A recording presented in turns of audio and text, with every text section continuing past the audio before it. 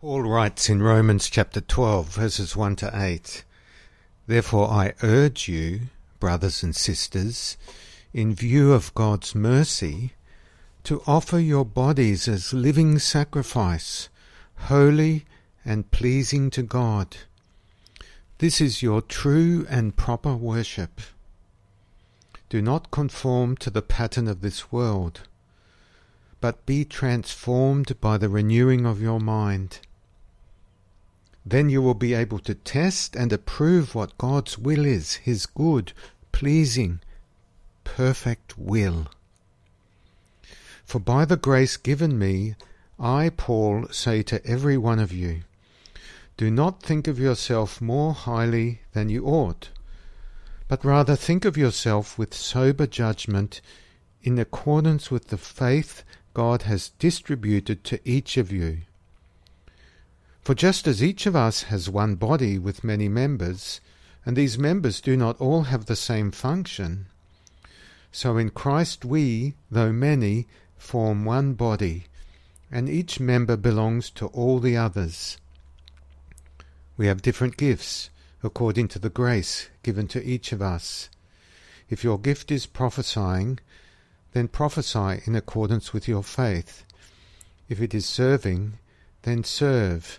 If it is teaching, then teach. If it is to encourage, then give encouragement. If it is giving, then give generously. If it is to lead, do it diligently. If it is to show mercy, do it cheerfully."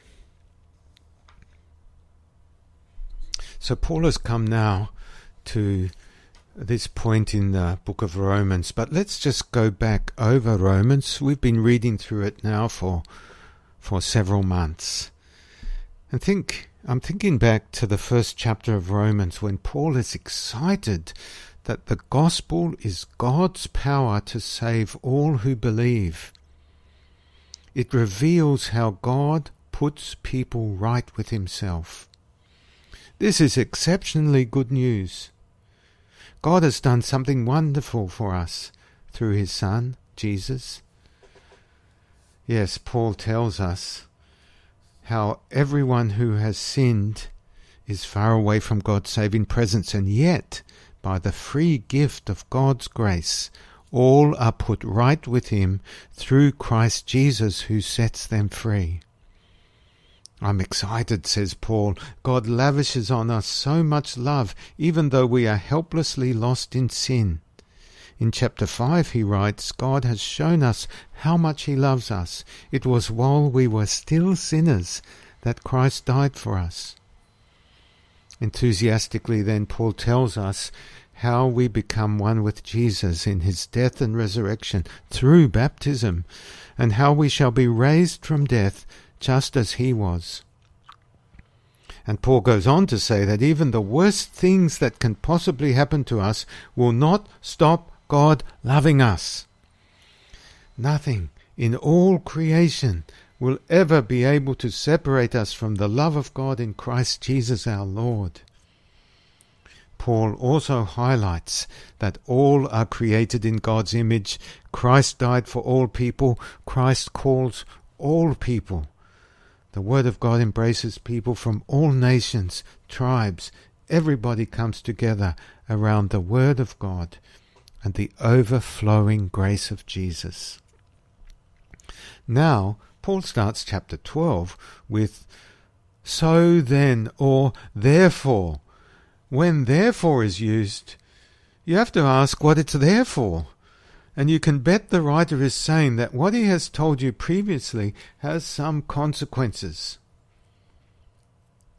Paul wants the kindness of God, the overflowing grace of God that he has talked about in the previous chapters of the book of Romans. He wants this grace, this kindness of God, to motivate and shape the way that we, the followers of Jesus, live our lives.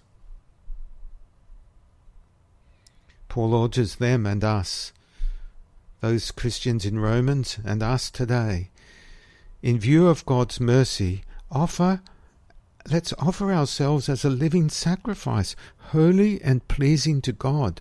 Offer everything that you are, all that you think or feel. Offer it all to God. Notice how Paul talks about sacrifice.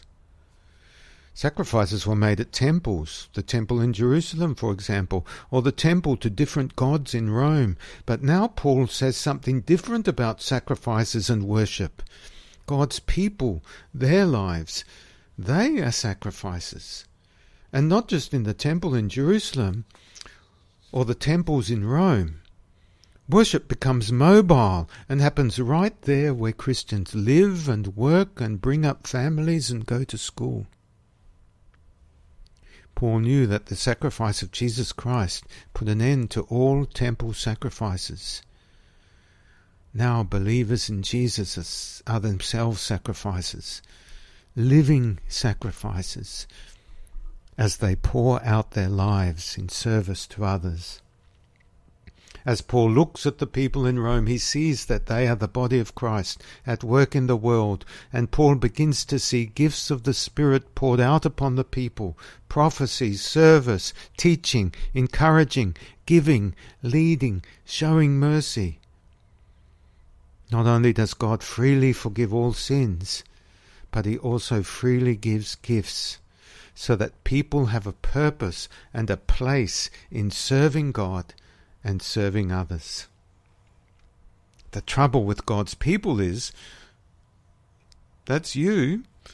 Often you don't see that God wants to work through you, to use you to serve him in the world. Ask a fellow Christian how God works among his people and see what they say. Often they will point to the service of others rather than acknowledge God's work through their lives. For example, some will point to the pastor of the congregation of the church. He is God's servant, the one who is called. Of course, that's right.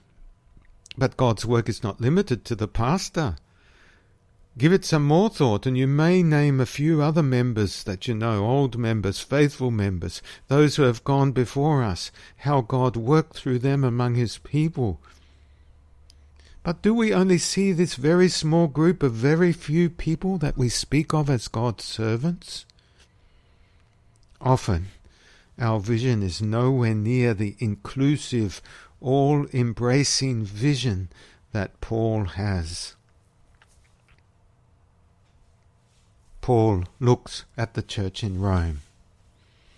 Now, in Paul's day, those Christians would not have looked like anyone or anything spectacular to the world around them. Not many of them were rich. Not many of them were powerful. They gathered together in small house churches, and yet, as Paul looks at these people, he sees that they can be something special, yes, something spectacular even.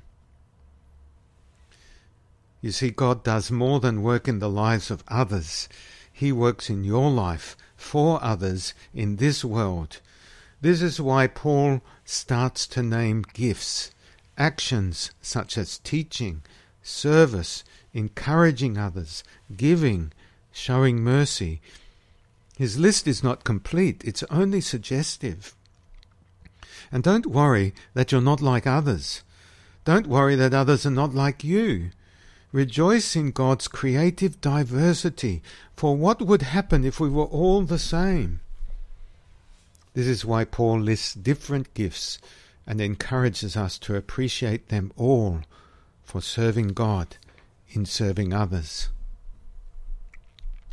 There's a monument in the east of London at a place called 3 Mills Green, and it's a sculpture of two hands joined together. Over 100 years ago, Thomas Pickett was working in a well in that area. He was overcome by gas, carbon dioxide, that had gathered in the well. Godfrey Nicholson went into the well and reached out his hand to help him. But he was overcome by the gas too, and then he was followed by Frederick Elliot and then Robert Underhill, each of them, one after the other, offering a hand to help those in trouble in that well. Each of them entered the well, reaching out their hand to help, but all were overcome by gas and died, poisoned by the gas in the well. To remember these men and their self-sacrificial service, a memorial was erected. 2 hands joined together, representing their self-sacrificial service. Now, if you were to go to London, like many tourists, it would be easy to miss this monument. After all, London is filled with so many glorious sights to see. The Crown Jewels, Big Ben, Buckingham Palace, the changing of the guard. But there in East London at 3 Mills Green stands a very humble monument. A memory of people, ordinary people, who offered their lives in acts of self-sacrificial love. This place does not gather many crowds, and it does not inspire tours, but it does recall the way God works in the world, through the lives of everyday people. This is how God's hand reaches into the world, into our world. So Paul lists several things in these verses that are easily overlooked as gifts from the Lord. We readily recognize the more visible gifts such as prophecy, preaching, teaching, leadership. However, just as important are the gifts like encouragement, generosity, and showing mercy to one another. If you are good at serving, serve with your whole heart. If you are good at visiting and comforting people, do it. Bring them peace. If you have been blessed with possessions, be generous, not stingy. If you are good with acts of mercy, do it with cheerfulness. What this monument does in East London, Paul does with his words in this letter as he comes to chapter 12. Paul wants God's grace, this kindness of God, to motivate and shape the way we live our lives. You have been joined to the body of Christ, made part of his people by his love, his acceptance of you, his grace. And Paul now invites you, in view of God's mercies, to be transformed for service, to live by giving rather than gaining, to live by service rather than selfishness. After all, we are the body of Christ, and our lives are to be monuments in this world of his self-sacrificial love to us. Yes, these are Paul's words to us this week. These are Paul's words to us. Offer yourselves as a living sacrifice. This is your true and proper worship.